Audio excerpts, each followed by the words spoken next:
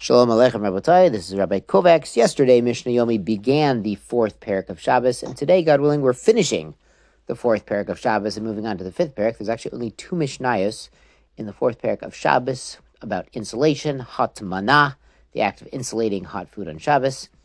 So as we mentioned yesterday, we forbid insulating on Erev Shabbos with any material that adds heat, as a gezerah that he might use coals or something that's fire-related and stoke the coals or blow on them and add heat, havara and bishul, on Shabbos itself. Great, so let's move on to Mishnah Bet, kind of about the muksa implications here. Tomnin bishlachin, you can insulate your pot with leather spreads, leather hides. These have another use. Metal talinotan, you can use them. They're not muksa. You can move them around. You can sit on them, put them on the couch.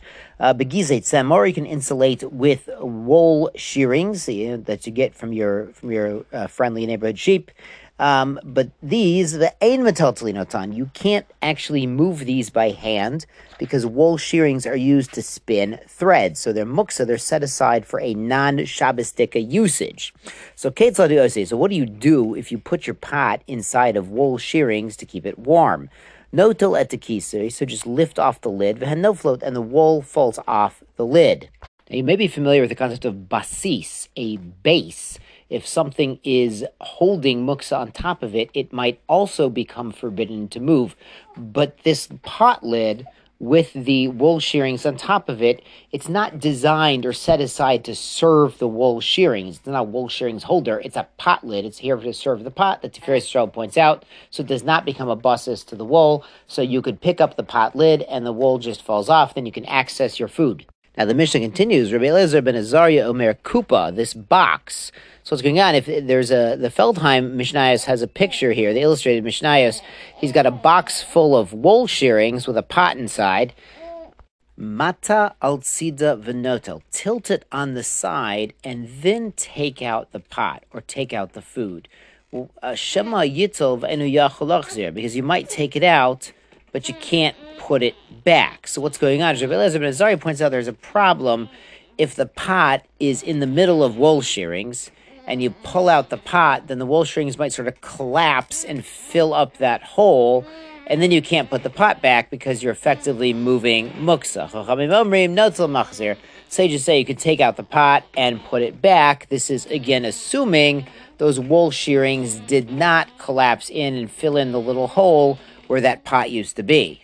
Now, the last part of this Mishnah states, Lo kislechem yibad yom, if you had not covered up the food when it's still daytime, meaning before Shabbos, before Shkia, lo yichasein mishatechshach. You can't insulate it and cover it up after Shkia. The reasoning we mentioned yesterday is we don't let you do any hatmana insulation on Shabbos itself, because you might find, well, it's not so hot, and you might turn up the burner or stoke the coals or end up doing some sort of bishul or malacha on Shabbos. Kisahu, he had already covered it at Erev Shabbos, Vinit Gola, and then it got uncovered by accident. Mutar l'ksaita, you could go ahead and cover it again. We're worried about the changing the temperature at that moment of first covering it on Shabbos.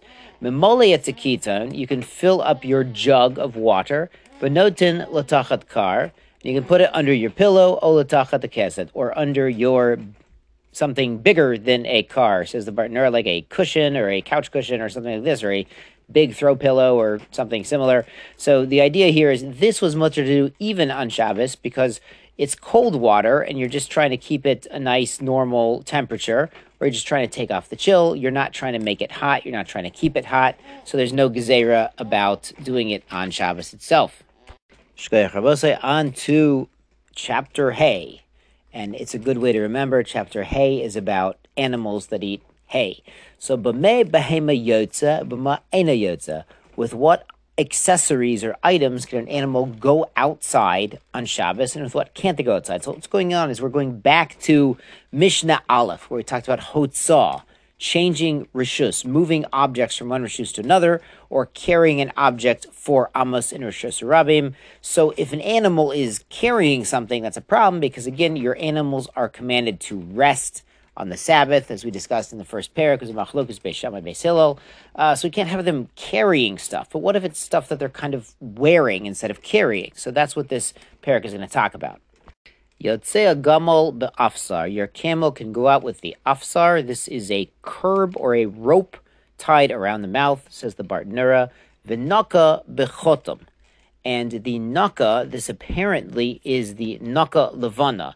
This is some sort of more aggressive, more wild camel, and the Gemara says it's the white ones, which are especially dangerous. So they'd put a ring through their nostrils, and you would tie a rope through this. Instead of a collar, which gives some control, a nose ring gives quite a lot more control over the animal, which is necessary for this naka levona, which is a dangerous animal if it's not under control. So it's normal for it to have this nose ring in, as that's sort of the collar for the animal.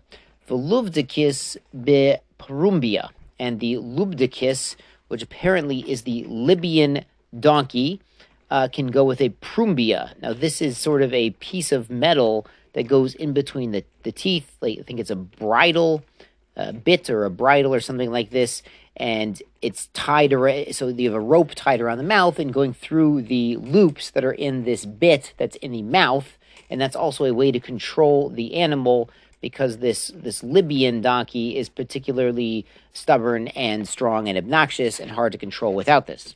So again, it's considered a normal worn item. Instead of a carried item, it's a worn item for this donkey.